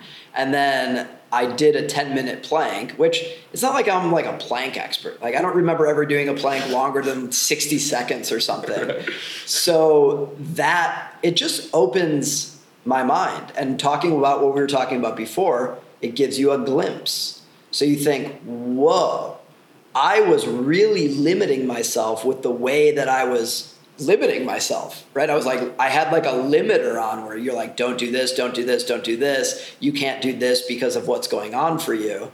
And I'm like, well, I'm not going to win like a squat challenge right now, but I find it really interesting that when I tried something that I hadn't done in probably over a year and then excelled at it, it gave me the glimpse where I thought, okay, I have been taking it way too easy on myself. And now, just like before when I was hungry for like more information and new experiments, now I'm hungry for more physical experiences that up until that point seemed like something that I had to visualize 3 years into the future. Like, Frank, maybe you want to be riding a bicycle or you want to be climbing something or throwing a Frisbee. And, well, that's going to happen like 3 years in the future. So why don't you just focus on like yo-yoing or something for now, something more your speed. And now I thought, wow, maybe there's things that are exactly my speed that I thought were going to be possible way in the future, but are actually available to me right now if I take a little bit of a different look at what doing well at them looks like. Yeah. What were specifically like one or two of the stories that you'd been telling yourself up to that point that then you kind of divorced or dismissed? So one of my biggest identities and the way that I thought about myself growing up was I'm an athlete. So I remember vividly like looking at myself in like 7th grade, and I was the shortest one in the class. So I remember thinking to myself, if you're not going to grow really high like this, then you have to grow like this. Meaning, like, I remember from a very early age thinking that because I'm only 5'4", I want to be super muscular because that's going to be how I define myself as a masculine person. Where I thought to myself, I'm not going to be short and weak. I'm going to be short and strong because it seems way better than short and weak. And then I identified myself as an athlete my entire life. I loved playing sports. I loved being active, whether it was competitive or just throwing around a Frisbee in the backyard. I thrived off of that. So my identity was I'm an athlete, and I loved that. And I loved being around athletic men and women, and I felt like these were my people. And then from 2016 on, that was like totally gone. It was like, nope, you are no longer an athlete. So who the hell are you? So my identity was, or some of them were, you're not an athlete. So I didn't know who I was. Basically, my new identity was, I am certainly not an athlete. I'm not even like someone who walks down the street without crutches. I thought I am unworthy and unlovable. And what that looked like in practice was I can distinctly remember my mom saying, your aunt's really worried about you and she wants to come spend time with you. And I remember yelling at my mom, do not have her come over. I do not want to see her. So I felt like even the people closest to me, I didn't want them to see me because I felt like, what do I have to offer them? And also I identified myself as someone who was weak. I remember thinking there's no way I'm ever going to have a romantic relationship again in my life because who would want to be involved with me like the way I was now? So my identities were not very positive at the time. Mm-hmm. So this is like, oh, wait, now maybe a new identity available to me is I'm like literally the plank king of Chicago, like something more powerful and fun. Yeah. Talk a little bit about this concept of like resilience and fragility. Yeah, man. I mean, so to start it off with the biggest cliche, like what doesn't kill you makes you stronger, but more from my own experience of the world, it is like what is coming to try and kill you is teaching you the exact lessons that you need to learn to serve your highest purpose and mission in life. Mm-hmm. So the things that go bump in the night that you're scared of, the things that seem like they are very, very bad things or very challenging or confusing things, these things are your biggest opportunities. So I say something a lot to my sister, which is in life, you're either a problem haver or a problem solver. Now, the reality of our world is that everyone every single day is solving problems and challenges and dealing with new things. So the idea that eventually you're going to have a day or a life free of problems or challenges is an illusion or a delusion. It's delusional to believe that you're eventually going to wake up one day and say, Now I've solved all of the challenges that I'm ever going to have in my life, and the rest of the thing is going to be an easy street. So when these things start presenting themselves to you, they are still challenges, and they might still be frustrating and make you angry or feel whatever emotions you're experiencing. But the reframe that I made in my mind around the idea of resiliency is that I needed to start everything that I was going to lay the groundwork for, with my future health and wellness in my entire life, by framing the way that I thought about everything.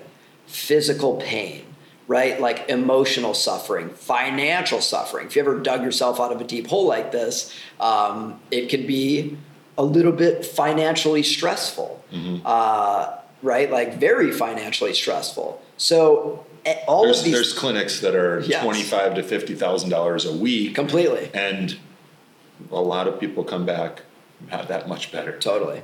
So like these things are all happening, and your challenges, like speaking to people listening or watching, your challenges in life may not be my challenges, but I know, because I've been around the world and interacted with other human beings, everyone is experiencing their own challenges. And no matter what they look like externally, they're experiencing inner conflict. They're experiencing things that are very hard for them. They're experiencing things that make them feel depressed or angry or lonely. So the reframe that I had is, all of these things are coming at me to show me something, to teach me a lesson. And rather than blaming these things, right, author Michael Brown of The book The Presence Process by Michael Brown, he has a really beautiful way of looking at this. He's like, you don't kill the messenger, you receive the message. So problem I had with Problem Solver is like, sure, this is in front of me and I can't walk right now, but do I wallow in, oh, I have this problem, or do I take action on figuring out ways to solve this problem? And then the other thing with resiliency is that solving a problem isn't always going to look the way that you concocted in your head it's going to look, right? Full health and wellness didn't necessarily look to me like I was going to be able to do a 10-minute plank when I was still on crutches. So when I started looking for different opportunities like this, I'm like, oh, interesting. There are opportunities in all the problems that I've got. So that's really the thing that I notice about resiliency is like, resiliency isn't some special magic secret sauce. Resiliency is the ability to see the things that are happening in your life as opportunities for you to learn a lesson. And also recognizing that it is when we feel like either we've been betrayed by a medical procedure, or our body has let us down and is becoming injured too easily, or whatever, our interpretation of what's taking place is, it's easy to feel like we are fragile, and that we need to live in the bubble. But the reality is that prevents us from finding the right amount of good stress that actually causes the adaptations and the physical changes in the body that help us to grow. And it's like resiliency in the book Anti-Fragile, the way that it's sort of positioned is like, how do you implement systems that improve and strengthen under stress? Right? So then it's just having those systems as a part of your routine. Life can be hard. It doesn't mean life is hard, but it's undeniable that all of us will experience many hard moments. And I think if your default programming is that no matter where you're at, whether you're in a beautiful path of life where everything feels effortlessly and like it's aligned and synchronicities are happening left and right, or if you feel like you're swimming upstream and life is incredibly difficult and hard, if you bring to both of those scenarios the commitment to do your best, which may not feel like it's enough at the time, but as long as you have made that commitment and you will execute from that place, you're going to be all right. Everything's going to be okay. And so that was what I saw in you. And one of the things I love about you is like, I know that Frank is going to show up and he's going to do his best, whatever that looks like. And that's what opens up paths and creates worlds. A lot of things in life can be solved by having a lot of try hard. Right? Like I've just like learned that with everything.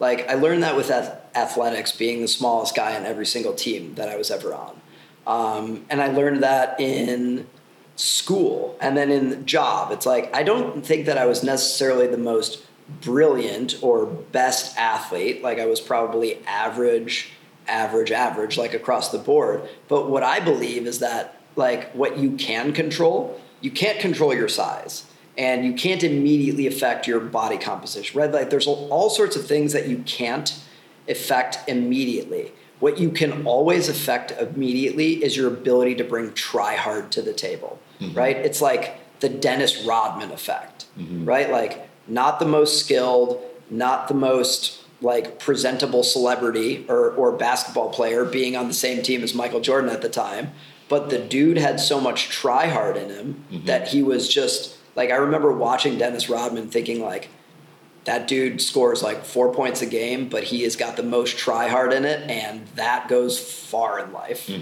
Pulling rebounds over David Robinson and stuff like that. Yeah. Guys that are 4, 5, 6 inches taller. Try hard. Yeah, try hard. Nice. What you'd mentioned a little bit about the rock climbing experience, and it doesn't have to be that, but I'm thinking through your journey to where we're at today. Yeah.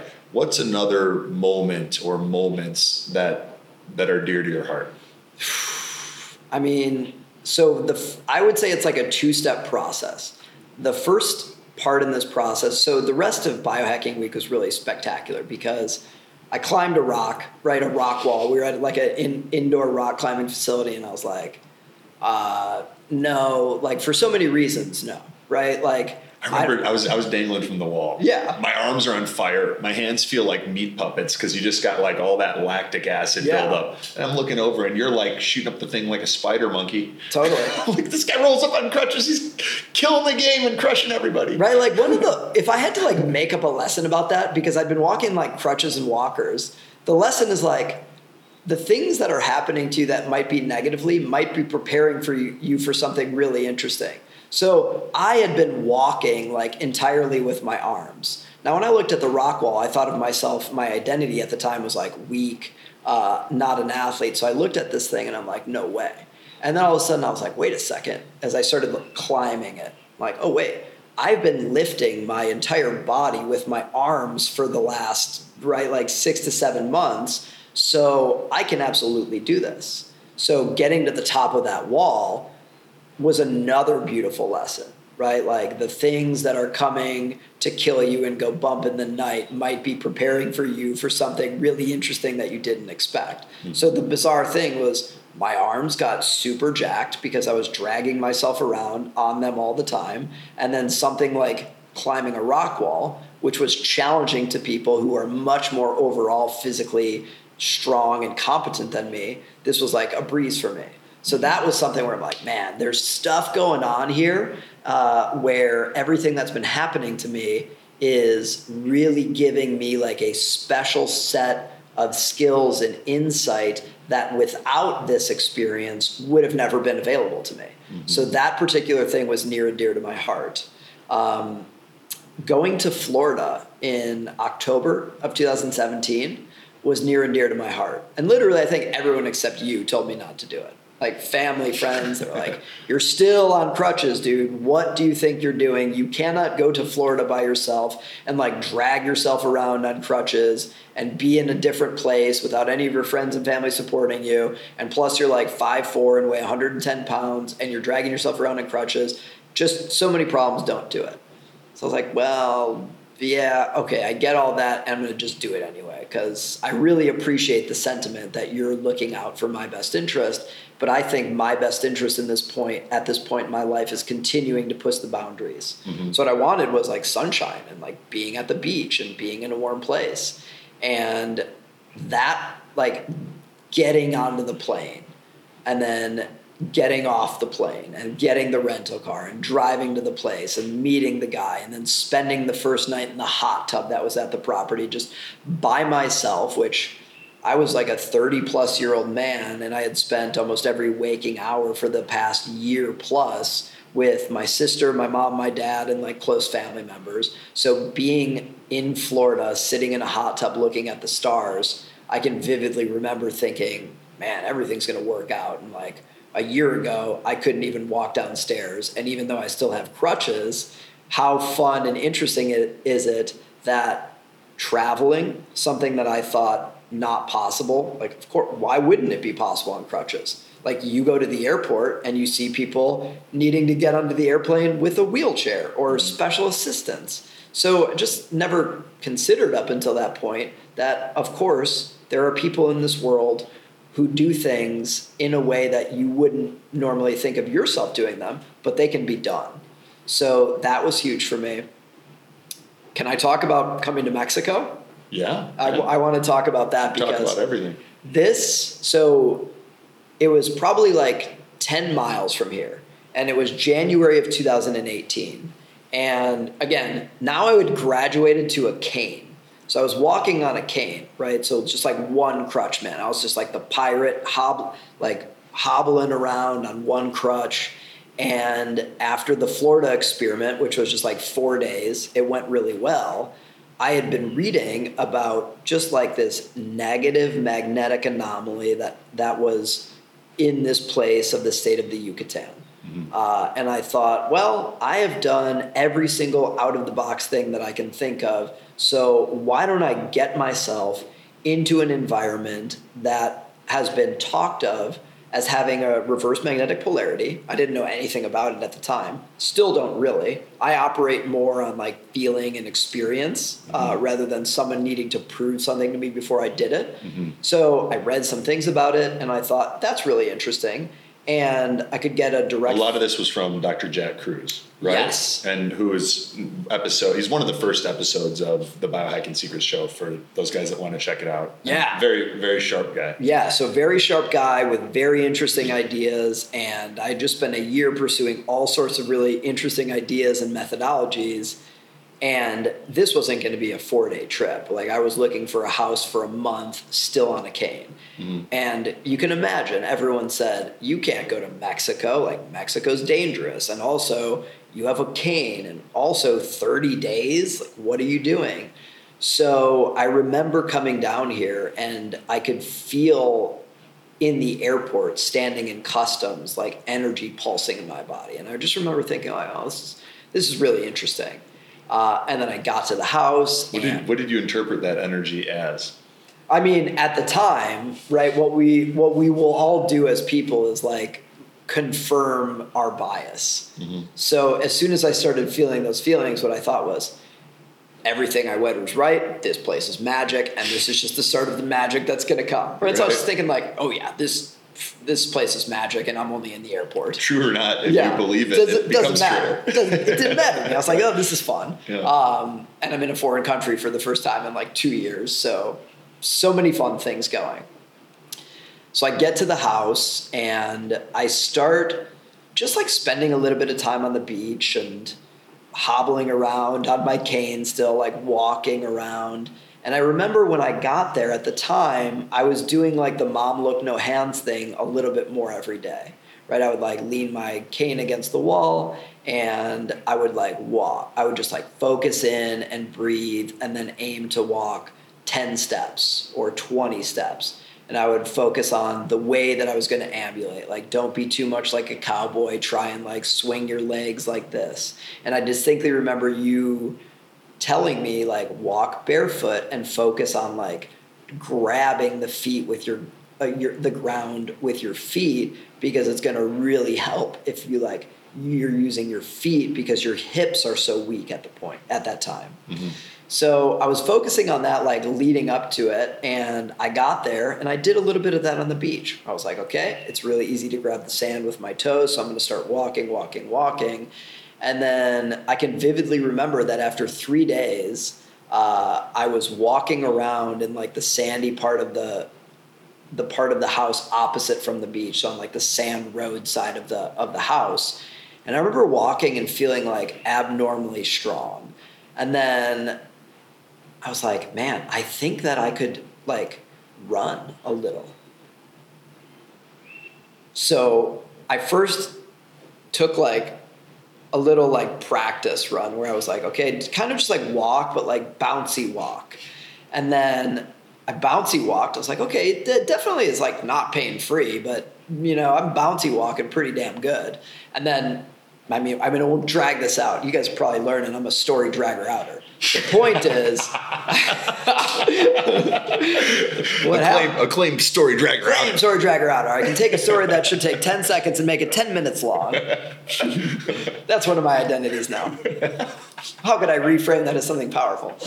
So what happened eventually, the end of the story is I ended up running. And I remember getting my phone out and I was like, I'm going to film this. And I remember running and being, hey, family, I've been here 3 days and now I'm running. And I was running. And sure, it like hurt a little bit, but it didn't hurt to the point where I felt like it was dangerous or where I needed to stop. So that is something that I can just like vividly remember the feeling of I hadn't run since probably July of 2016, and now we're in January 2018, and I'm running. And like what starts flashing to me is like all of these visualizations that I started doing a year or more ago of myself being an athlete again, and myself running, and myself like doing all of these active things.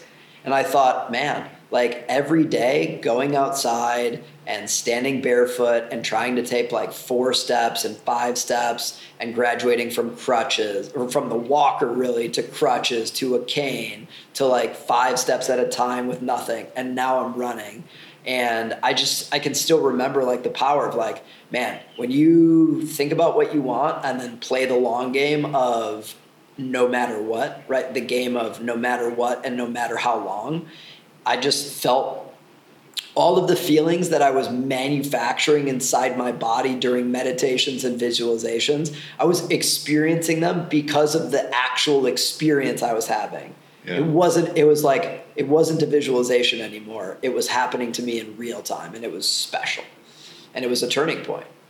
That's incredible. It was like the culmination of so much of the dirty work. Yeah. Day in and day out, showing up and keeping hope and like enjoying all the little bit, the little rewards and signs of progress, and directing your attention to those, rather than just like grinding it out over and over again without a conscious direction of your attention and energy, and appreciating every little improvement. Yeah. That's incredible. What else? What were some of the things that were practices that helped you along your journey for someone listening? And what are some of the things that are a part of the way that you operate on a daily or weekly basis today because they've been valuable for you? So the first thing that I'll mention, because I think it's worth mentioning, is the Landmark Forum. And for anyone who hasn't heard about it, go ahead and Google it. You're going to see all sorts of horrible things said about it. I'm not here telling you to do it. I'm saying for my personal experience, it helped me reframe the way that I look at the world. And as I've talked about so many times here, like the way that you view the world when you're optimizing for performance or when you're trying to regain your health, the way that you view the world is absolutely within your control. So I believe it is a mandatory skill set in either performance or regaining of your health. So going through something like that really gave me the tools to do that. And frankly, what I came away from that experience thinking and believing is that full-on physical health may not be possible without emotional health preceding that. And if you already believe that you're physically healthy, you may be totally fine, and I may be like out of left field here. My experience is if you are not emotionally healthy and emotionally integrated, meaning just simple things like saying the things you mean, doing the things you say, telling the truth to people, even if it's not flattering to you, understanding that everything in life that you've probably been operating up into in this way is about protecting the story of you. So what I learned, and one of the biggest lessons that I came away from that, was everything around fear in my life and unworthiness and unlovability and all of these really limiting thought patterns that I have, it was because I was so desperately trying to protect the story of Frank. The story of Frank as an athlete. So if the story of Frank as an athlete, then of course my aunt can't come and see me because that conflicts with the story of Frank. And of course, I can't be in romantic relationships because being in romantic relationships when I'm on crutches, it conflicts with the story of Frank being like the warrior king and like, you know, being with his goddess. Mm-hmm. So one of the biggest things that I learned is, man, it's a really limiting way to live life if everything that you're doing is trying to protect the story that you've built up in your head about who you're supposed to be in the world. Mm-hmm. And once I dropped that and decided, well, first off, you're always going to make up stories about yourself. So the thing about understanding that you're always going to make up stories about yourself is to just make up a fucking awesome story.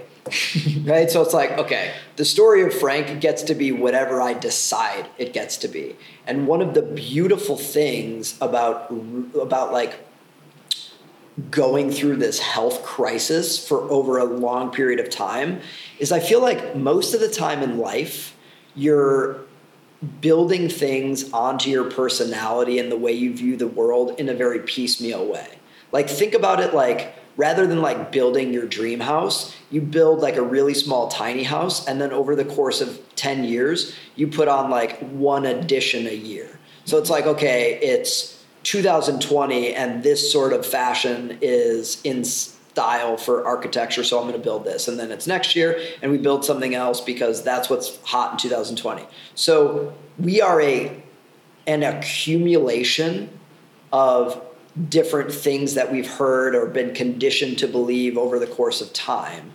And what this opportunity allowed me to do was to say, I don't need to keep like tacking on new additions. This thing, like, I raised the whole property, right? Knocked the structure down, ripped out the foundation, and I got to decide the story of Frank that got me here has served me fine to get me here. And now I get to build from scratch the new story of Frank. So that was like absolutely critical for me is deciding that in that moment, I get to build the new story of Frank. And I then went to a Vipassana meditation retreat. Yeah. So knocked down the whole structure, right? Mm-hmm. And decided that I get to build from the ground up with whatever I wanted to concoct about myself, like whoever I wanted to be, wherever I wanted to live, whatever the way that I wanted to treat people and I wanted other people to treat me and what I found acceptable in life. I got to start from zero. Now, the message about this is it doesn't have to come on the other end of an experience that I have. So that's something that I would really want people listening to this to understand is, sure, it might have been easy for me to rebuild from the ground up because I essentially had leveled everything. Mm-hmm. However, what I have learned is that literally every single moment is an opportunity to rebuild the story of yourself, right? So if you don't like the way that you behaved yesterday or 10 minutes ago or 10 seconds ago or 1 second ago, it doesn't matter. Take what you've learned or the way that you've behaved in the past as useful information. That version of you is now gone and in the past, and you have an opportunity right now in this very moment to start building the new story of you according to your dream plan, right? Mm-hmm. Like whatever it is. So that is something that I really learned throughout this process that I think is very important is it doesn't really matter what you've done in the past. You can own those things. You can say, I did this and I'm not proud of it. But the beautiful part about me having done these things that I don't feel so great about or aren't very flattering to me or are downright dirty if I look at them closely, you get to see exactly the way that you don't want to behave in the future. So you already had a test run. You saw what it was like to behave in a certain way or to do a certain thing or to spend your time in a certain way. And now you know for a certainty, not because you read it in a book, because you lived it. And then maybe you went to bed that night and you're like, I feel gross about the way that I acted today. Hey, cool. Doesn't matter because you learned a lesson. Now you know the exact way you don't want to behave or spend your time or whatever it is. So when you wake up tomorrow morning, like behave in a different way. Mm-hmm.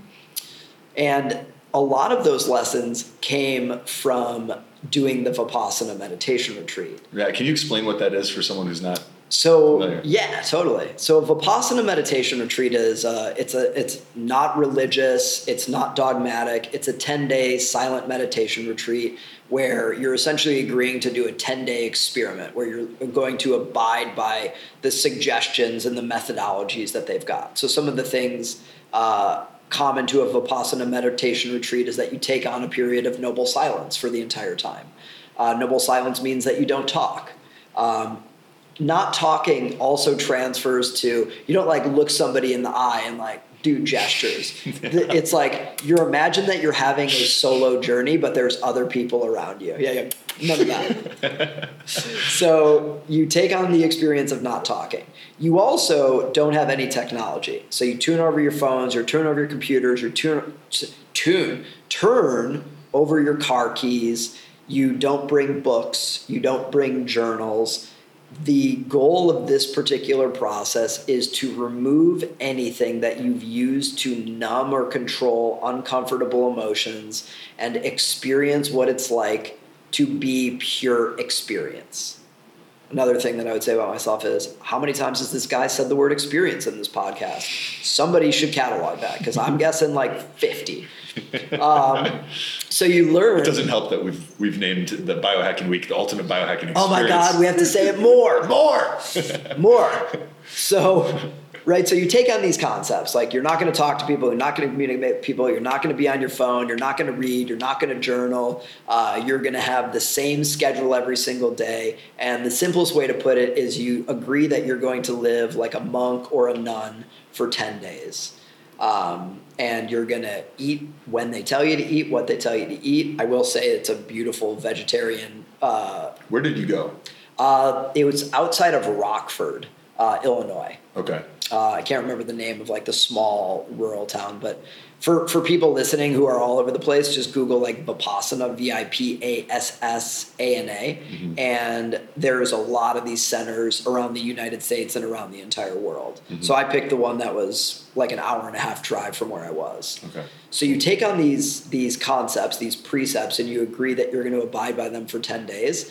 And then it's truly like living like a monk or a nun. Although I don't know, maybe it's not. I've never been a monk or a nun in actuality. I've just played one for 10 days.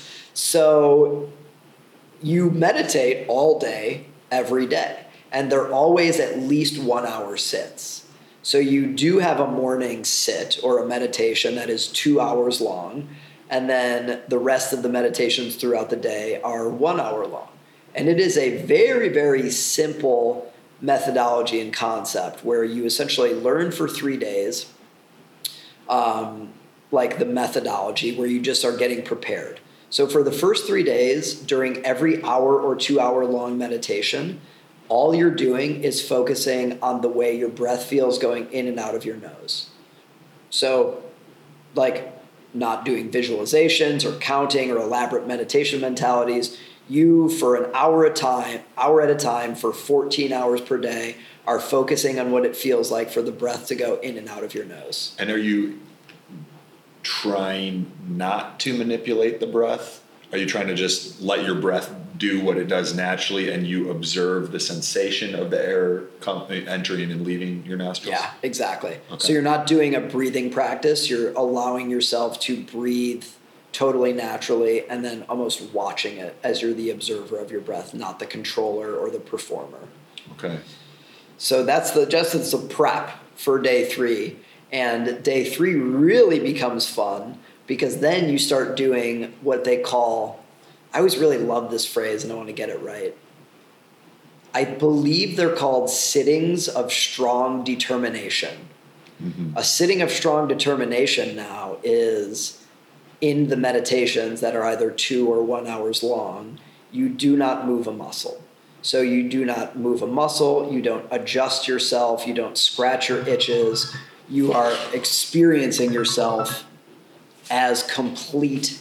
Well, I won't say what it is that you're doing. Your job is to not be moving a muscle. Your job is to not fidget, anything. You're going in to the parts of your body where you're feeling the energy, and then you're just observing what that energy feels like. Yeah. So you and I were talking a little bit before the podcast, and there's been stories about people, having fantasies about wanting to leave, and it's serious business. I mean, I would say it is one of the most serious business things I've ever done in my life. It terrifies me. Yeah. The thought of doing it terrifies me. I mean, I've heard crazy stories. Like I talked to a guy who did a 10-day and said he brought himself to a full body orgasm without any stimulation, just with his mind. Now, I didn't know this gentleman very well. Yeah, it was interesting feedback. And then I've also heard people saying that when they get to that 3 to 5 day mark, they're willing to do just about anything to get out of there. Completely. And it's like Birdman of Alcatraz, Shawshank Redemption type stuff. Totally. And like one of the other things that I forgot is like you agree not to exercise vigorously. Mm-hmm. So the only like movement of your body, you're not meant to do yoga, you're not meant to like do push-ups in your room or like go for a jog during break time. It's like, oh, you can like walk lightly and think about your breathing while you're walking. So there's really like what they're setting you up to do is see what it's like to be a person, right? Like be like a pure person. The way that I like to think about it, especially as I've been spending time with like a lot of dogs here on the beach in Mexico, is I'm like, that's kind of what they're trying to do. They're trying to get you the experience of an animal, where rather than being obsessed with the thoughts that are thinking you all of the time, you're just doing what you're doing. And in this instance, they're setting you up to have a really condensed, trying not to say the word experience. They're setting you up to have a practice run of what it's like to do what you're doing. And in this case, what you're doing is sitting down and breathing. Mm-hmm. And the cool thing that you realize, or that I personally realize, everyone will have their own realizations if they choose to go into something like this. The cool thing that I realize is I was obsessed with doing things. I was addicted to doing things. I was addicted to thinking things. I was addicted to eating when I felt like eating because it was something to change my state of being. I was addicted to looking at my phone. I was addicted to reading and journaling. So all of these things, whatever like good or bad or like beneficial or not, the important thing isn't that reading is a good thing and a phone is a bad thing. The important part is that I saw about myself is that I was addicted to doing things. And if you allow yourself to sit still and experience your breath for a long enough amount of time, you realize that most everything that you've ever wanted is available to you in every single moment. And that everything else you're doing, right, to try and get the happiness or get the success or do whatever it is that you're trying to do because of what you believe is on the other side of getting or doing or having that thing, it's really available to you if you pay attention to what's happening to you now. So that was super cool, especially because this is like back from the Mexico experience about 6 months. It was like June or so of 2017. And that was really cool because I was still on crutches at that point.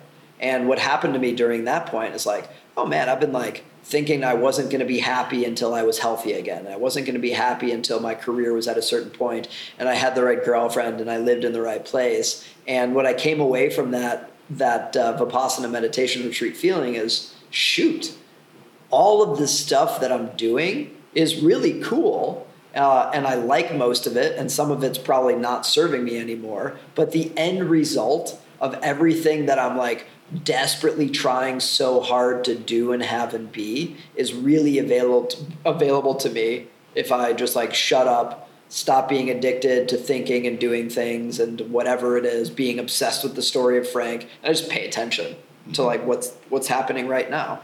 Yeah, that's great advice. And it is one of the biggest challenges we face is like dispelling this notion that we are human doings. Yeah. And remembering that we're human beings. And being can exist in any moment if we're willing to slow down and observe and release some of these rules and stories that become barriers to that alarm going off is I have an interview in about 4.5 minutes All right right. now.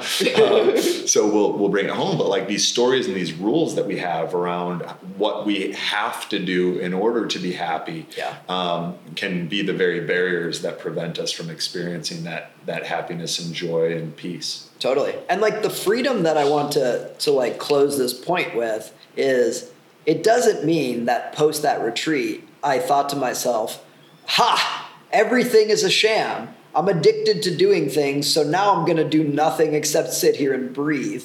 Mm-hmm. The freedom that it gives you is you now understand that this feeling that you're chasing is available to you right now. So now you can really focus in on what are the things that I really want to spend my time thinking about and doing, right? Or the people that I want to be with, and then go do that.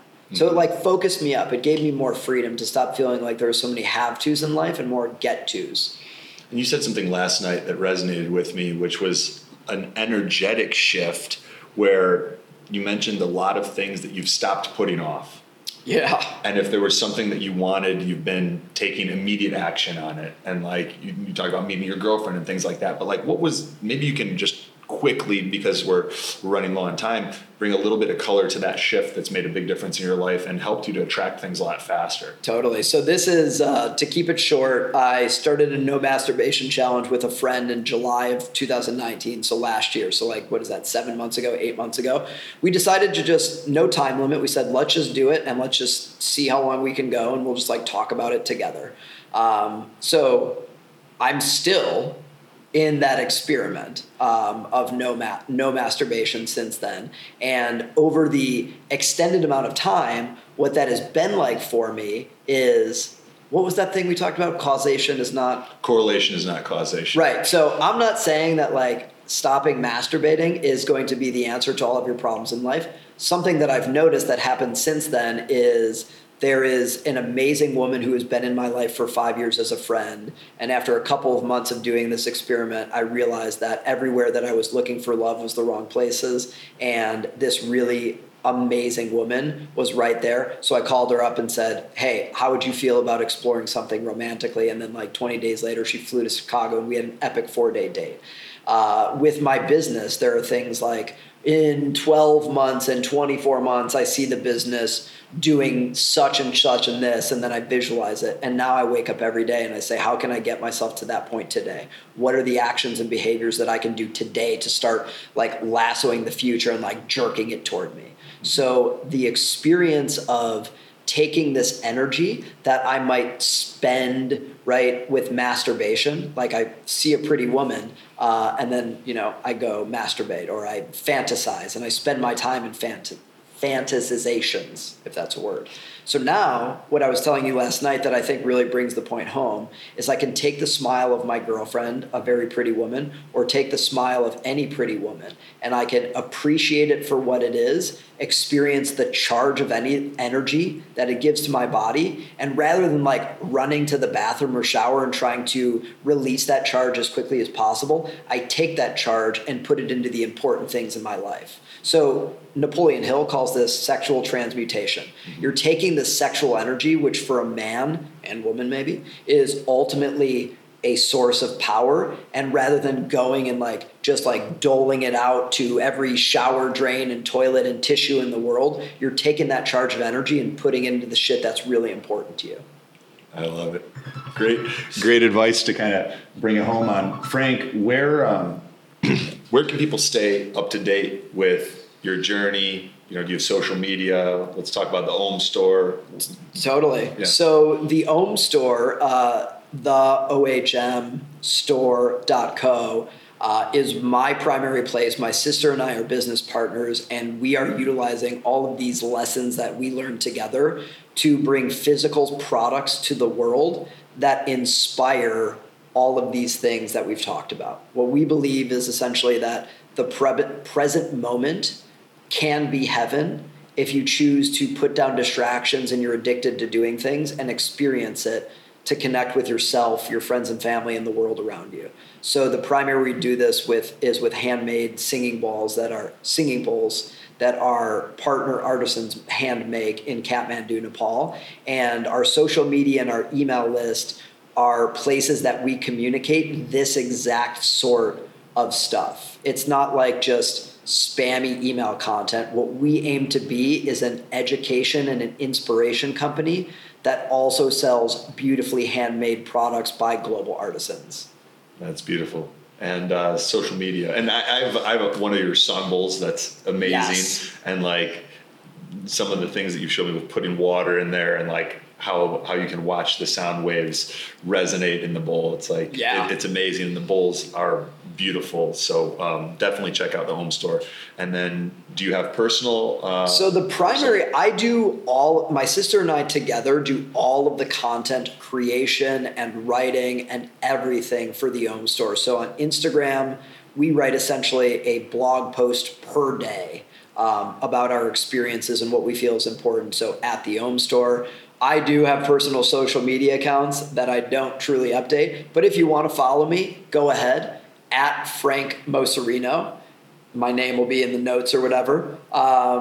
Mocerino, in case you're super curious to go follow me. I think that with your help, I might be able to go above 500 followers on my personal IG. But the home store is essentially where I channel all of my creative energies. Awesome, brother. Well, thank you for hanging out. Dude, I really appreciate the conversation. This has been great, man. awesome. It's been like a couple years in the making. Absolutely. But yeah, thank you for being you. You got it, and brother. Thank you for sharing your heart. Thanks for having me.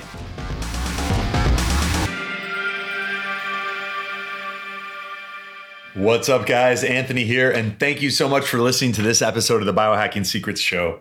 One of my favorite things to do is helping men and women like you feel what it's like with the body you've always wanted and all-day energy that starts the moment you wake up and doesn't quit. Over the past decade, we've created a proprietary health assessment that helps me to identify the unique toxicities and deficiencies that may be holding you back from the life that you deserve. And what we've discovered in doing this with now thousands of CEOs, executives, professional athletes, businessmen, Hollywood celebrities, and entrepreneurs is that there's always room for improvement and optimization. Whether you're already performing at a high level or you have that feeling inside your heart that you're capable of more, the single fastest way to unlock your potential is to upgrade your mind and your body. And there's no program on earth that does that faster or to a greater magnitude than our one-on-one consulting program at www.biohackingsecrets.com/coaching. We start with our proprietary health assessment that screens you for vitamin deficiencies like A, D, magnesium, iron, etc., high cholesterol and heart disease, high blood pressure, digestive disorders, hidden infections like Lyme, Epstein-Barr, parasites, SIBO, Candida, and more that can just drain your energy in the background, especially if you don't know about them.